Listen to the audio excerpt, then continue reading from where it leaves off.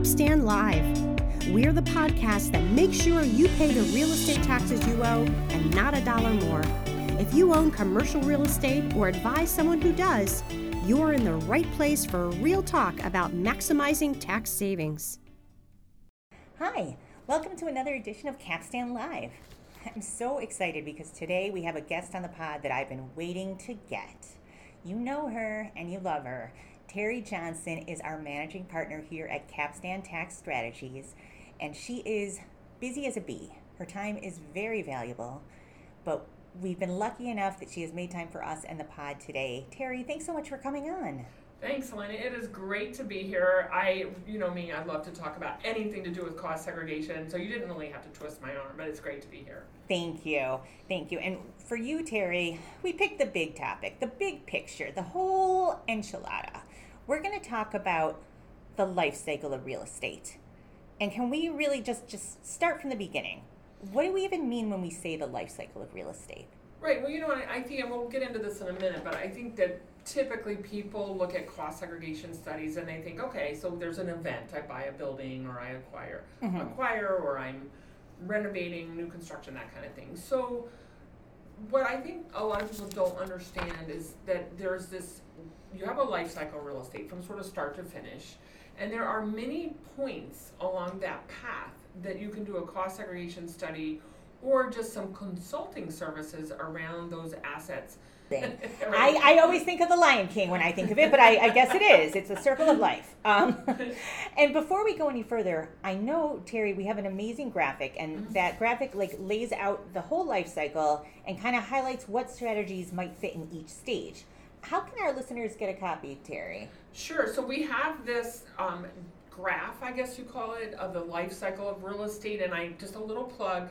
One of the things here at Capstan that we really like are our graphs and flowcharts and whatever we can do to graphically show, you know, what we're talking about. So this one came up in that this whole idea of the life cycle of real estate to better explain it. So how you get a copy of that, Helena, is just go right to our website, capstantax.com, and you'll go to the Contact Us page of the website, put in your information, and just write in the box that you would like a copy of Life Cycle of Real Estate, and I guarantee you will get that very quickly, and we would love for you to have it. And you'll be happy to have it. It's kind of amazing, like all of our graphics here. But listeners, you don't need that visual to follow our conversation. You know, feel free to request it. It's great. You'll be happy to have it, but you don't need it this minute, so you don't have to pause the podcast and go get it. So Terry, the huge takeaway for me from what you're saying is that cost seg is useful in every stage of the real estate life cycle. For a long time, I thought cost seg was only something that you could do like at the beginning, like with a new purchase, but that's clearly not the case. Right. So that's kind of what I was alluding to when we first started the podcast, is that I think that's really common, that a misconception. Yes. And you know what I find interesting, even when somebody will get that cost seg done up front, you know, the best time to do it obviously is when you acquire, when you renovate, when you do new construction.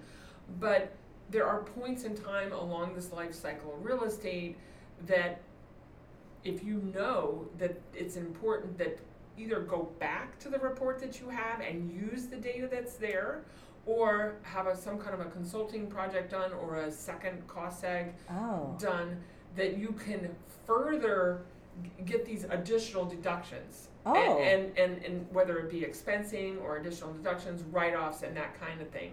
So it's, you know, for those of us at Capstan that are constantly talking to clients about projects, one of my passions is really to make sure people understand, once you have this report, it's not like go on the shelf, never think of it again. So what you want to do is make sure that you're coming back to that during the life cycle of real estate. How can I use this data, or do I need additional data as kind of the platform to start from? So what we try to do is educate our clients to make sure they're aware that this isn't just a once and done, that you can use it during the life cycle of real estate. That, I think I am having an epiphany. So this is like a live document. This is not gathering dust on the shelf. Exactly. You should be using it. You should be going back to it. You might have to add to it, you know, but this is a document that has value that you can revisit throughout the cycle. Oh my goodness. Exactly. Okay, so let's back up. This is blowing my mind. Let's back up and let's pretend we're at the very beginning. So like I am just starting to plan for new construction. Is there, if I'm at the planning stage, is there a way that I can like tee up for tax savings from the very beginning? Like before I've even, gotten started? Yes, I'm making a digging gesture, but you can't see that because this is a podcast. Before Right. a shovel to the ground. Shovel to the Yes, ground. One of my exactly. favorites. One of my favorites. Yes, it's a is shovel Terryism. to- It's Yes. a Terryism for sure. So before you are in shovel to the ground, and you're planning your project. Right, exactly. So typically the first thing you're going to do is that kind of a conceptual design. You're putting your budget Mm-hmm. together. So the selection of materials that you're working with your architect Okay. is actually really critical. So think of it this way, Helena.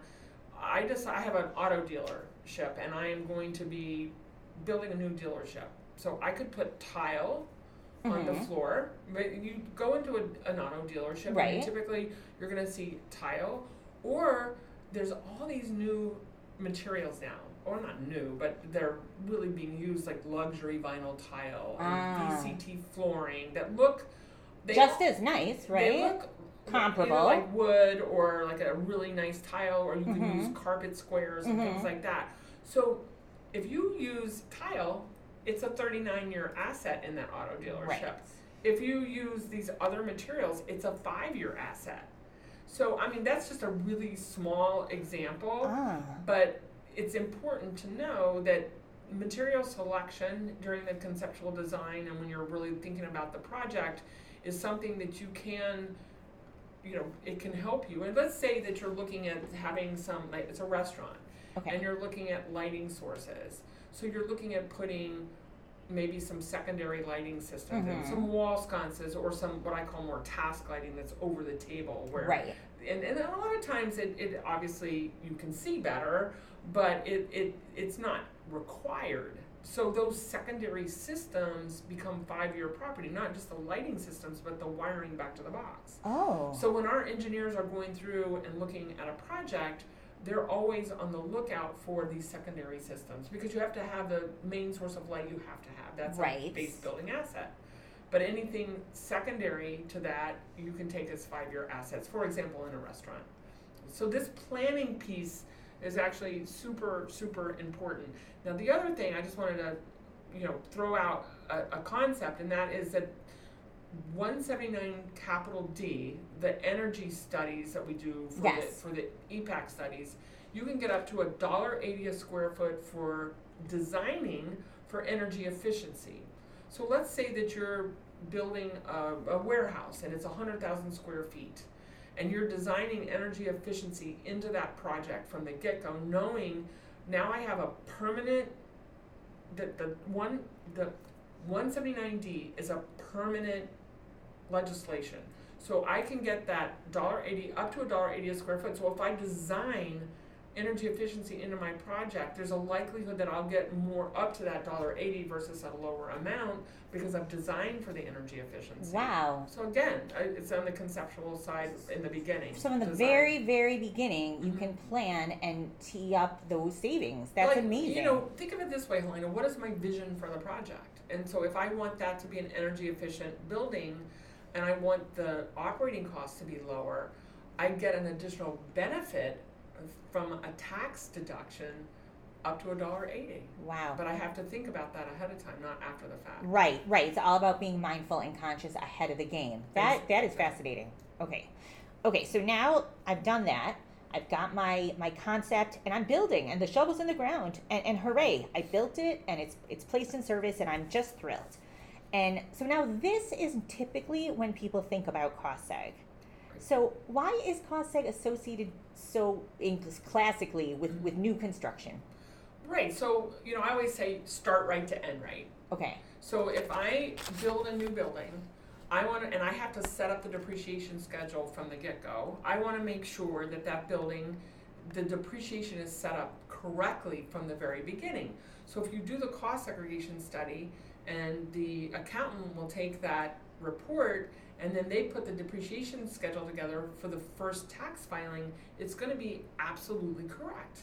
The second thing is, now that we have all this bonus depreciation that came through the PATH Act and then the new tax law, we have this extended view of how long the bonus depreciation is going to be around. So, for example, the 100% bonus is around and through the end of 2022, and then it steps down 20% a year to the end of 2026. So again, this is just really important to know. So, for example, if you're buying little investment properties, and maybe they're $1 million a piece, and you buy this year 5 of them, okay, and let's say they're small 2-family houses or 4-family houses. Okay. I mean, before people really probably weren't that interested in doing a cost seg on that, but now with bonus depreciation, it is. So what we're seeing is that we're not only seeing an uptick just in general because of the bonus depreciation on new construction, but also in acquisitions as well. But the point being is that even on some of these smaller projects, it works. So bonus makes, the presence of bonus depreciation makes projects that might not have been viable candidates for a cost seg study, suddenly they're in the game. So it might now be worth your while. Right, and then one other point I wanted to make is that we always include in our reports as standard, it's not an upcharge, is the unit of property under the tangible property regs. So what that does, the unit of property under the tangible property regs, it's really a whole process for following of whether you expense versus capitalize. So when you're doing new construction, you're really not thinking so much about what happens with that asset and next time I renovate it, because it's brand new. But 5 years, 6, 7 years come down, all of a sudden you're thinking about it. So you've done this cost seg. So as I was talking about earlier, you have this shelf life. You can go back to that information later on and use the unit of property data to make expensing decisions later on as you renovate the property. And you have that UOP, that unit of property data from the beginning included in your cost seg, so you can just pull it out when you need it and you just have it. That's amazing. Yeah. Okay. Again, it's all about planning ahead. That's what I'm really learning here. Okay, so obviously cost seg is great when you planned ahead. But let's say I didn't. Let's say I didn't know about cost seg, I didn't understand. And what if I've owned my property for a couple of years and just now I'm hearing this podcast and I'm like, oh my gosh, this sounds so promising. But is it too late for me to get any benefit, Terry? Absolutely not, Helena. And I think that we actually have this conversation a lot with our clients where, maybe they've changed accountants and the accountant says, oh, I see you've got all your assets booked as 39-year, simple depreciation schedules, 39-year to building and then land, or 27.5-year if it's multifamily. You should talk to the folks at Capstan and see if they can do a cost seg study for you and give them a little background about the tax savings and accelerated depreciation. So it's always interesting. I love those conversations because it's kind of this whole eye-opening. And then what will happen is they'll do 1 or 2, and it's called a look-back study. A look-back study. So they'll do 1 or 2 of these look-back studies, and then they want to do them on everything because they realize, wow, this is awesome. So what happens in a look-back study, Helena, you're literally going back in time. Oh my God. As if you had done the cost seg from day one. You pull all the depreciation that you would have gotten if you'd done day one into the current tax year. So let's say when you first purchased that asset or you built it, you didn't have a lot of cash flow. Maybe you chose not to do the cost seg up front because you didn't need the deductions. Okay. Or you didn't know about it. So now, fast forward a few years, you decide you want to do the cost seg now. So the benefit really is in this, you go back in time, pull it forward into the current year. You don't have to amend tax returns. What? And all you have to do is have the CPA file the form 3115 change in accounting method, presumptive approval with the IRS, and you can take that on your current tax return, and you're not going back and amending anything. So to clarify, you're saying that if I had a look-back study performed, it's as if I had the cost seg study performed at the time I placed the property in service. Correct. It's going back in time, like without a time machine, without a DeLorean. Exactly. Yeah. That's crazy. Exactly. So then you get all that deduction in the current year. Wow. Yeah. So it's really powerful. And what I love about this is that it is for a CPA, it's tax planning at its best, because you don't always have the need for that cost seg up front. But if you know you have it in your toolbox, that when that asset stabilizes and I've got income coming in, that I have the option to do a cost seg to offset the income, create losses that offset my income. And I can do that at a later time. And by the way, if you know, let's say that you purchased or you built something in 2018 and the 100% bonus is in effect, just as long as you hadn't opted out of bonus, you can go back in time and pick up the bonus as well. Or if there was qualified improvement property, or even going back further when we had qualified leasehold improvements and things like that, you can pick up. You can still get those benefits, whatever was in play at the time that you placed the property in service? Yeah. Holy cow. So that's very powerful. This should be Back to the Future 4. Like, the next movie should be focused on look-back studies, because that's amazing. It really is. Okay, wow. So, so considering this, I've owned my property for a while, and I need to do some renovations. Things are starting to look a little bit worse for wear. And you talked a little bit already about where cost seg fits in here for renovations, additions. Can you expand on that a drop more, Terry? Absolutely. So this is actually one of the areas that I'm most passionate about, because I think that for the most part, of course, unless you work with Capstan, and you're educated about this, is that it is an opportunity that a lot of people miss. So when the tangible property regs came out, there was it's like a big sigh, groan. It was awful, right? You remember it was a whole to-do, yes. It was a whole to-do. So we did a lot of educating. And in fact, I don't think I ever really do a presentation without covering this, because I think it's so important. But the tangible property regs basically gave you a process to follow of whether you expense or capitalize when you're renovating a property. Okay. So for one thing is that, can I expense off the top? Is it de minimis, or is it a routine maintenance? Right. Expense off the top. Or I go into my tangible property regs, is it a betterment, adaptation, or restoration, which we have a little flow chart on that too. Yes, listeners, if you're interested in that flow chart, feel free to request it the same way as the life cycle of real estate. Just say, and I'll have the TPR flow chart, please, because that's another good one. And it's good because it kind of walks through whether it's a betterment, adaptation, or restoration, and if it is, then you have to capitalize.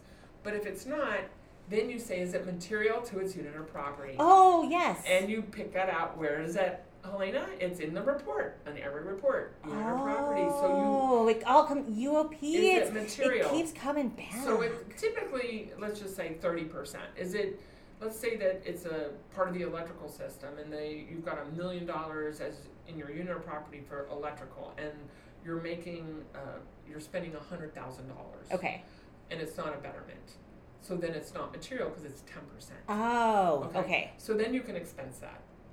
Nice. And if you get to the very end and you've had all your roads lead to I have to capitalize, you can still write off the remaining balance of that asset. So you've depreciated it, and whatever you have left over that you haven't depreciated, you can write off as a partial asset disposition election. Whoa. That's incredible. Okay. So the cost seg report that I, had done a few years before, whatever, I can go back now and use the data in there to justify my expensing decisions and justify even partial asset disposition, writing off the remaining depreciable balance of an asset that I'm disposing of or retiring. Exactly. So let's say that you're replacing a chiller and it's a betterment. It's definitely the next generation. I needs my AC, Terry. Right, exactly. So you buy this chiller, and let's say it's $500,000. Okay. So you would go back and look at. You have to make sure you identify the chiller that was in the cost seg report. You see that there was my old chiller. Is clearly, and then you know what the value was in the report, and then you figure out what you've already depreciated of that since you placed it in service. The remaining balance you take as a partial asset disposition election on your tax return in the year you remove. So this is really important. You don't wait. Let's say you cross over tax years. So this year I'm starting to demo and I'm getting rid of things, but I'm not actually placing the new project in service until February of next year.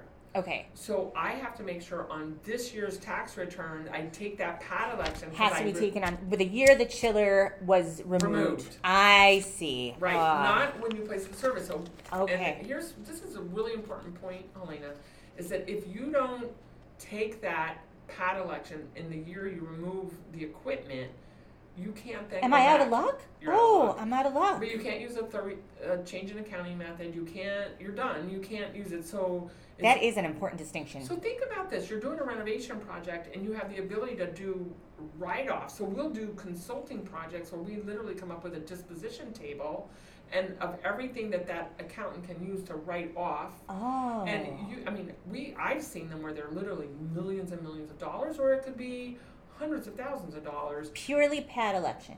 Pad election. Wow. And so, but a lot of people miss it because they're just not aware of it. But that's where the report can really come into play, because you've got all the data that you need to make those decisions, working in conjunction with the CPA and the client. It works really well.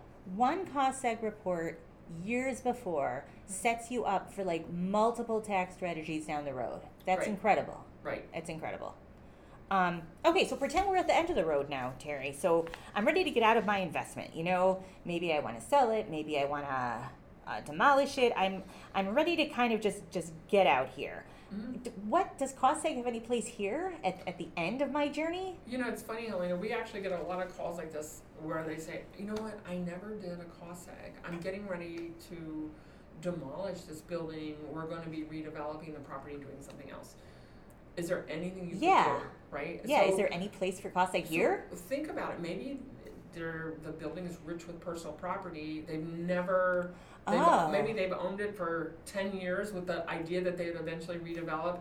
So we can actually go in before they demolish, do a cost seg, pull out all the personal property, and they can write that off. Because think about it, when you demolish a building under the 280B rules, everything goes back to the land. So you lose all that depreciation. So getting the personal property out of is a big thing. I mean, that it can be. We've done literally cost segs just for that purpose because it's enough that it makes sense. Wow. Listeners, you can't see my expression, but I am blown away. That was something I wasn't aware of. So even at the very end, cost seg can still bring you benefit. Wow. Terry, this conversation's been just a huge eye-opener for me. And I want to encourage our listeners to request that Real Estate of Life Cycle graphic. It's just a great reference, and so is the TPR flowchart and all of our other graphics. Terry, do you want to remind them how they can get a hold of anything they like? Right, so just go to our website, capstantax.com, go to the Contact Us page, and just write in Life Cycle Real Estate if you want the TBR flowchart, or and the other thing is if you want to just get all of our current tools, request all. Just say send me all of your tools. We would be happy to put a package together and email those over to you. Yeah, there's a lot, and they're pretty great. So I think I've taken enough of your time, Terry, but we want to thank you so much for coming on the pod. You have so much knowledge to share, and we appreciate you taking the time. If you enjoyed what you heard, listeners, please subscribe. We're on Apple Podcasts and Spotify. You can also go to our website at capstantax.com and look for the podcast tab. Thanks so much. I'm Helena Carmel. We're here with Terry Johnson, and that's been another edition of Capstan Live. Thanks so much. Have a good one. Thanks for listening to Capstan Live. Be sure to subscribe on Spotify or Apple Podcasts so you never miss an episode. Visit our website at capstantax.com for more info on everything we discussed today, plus breaking news, industry blogs, and more. Have a profitable day.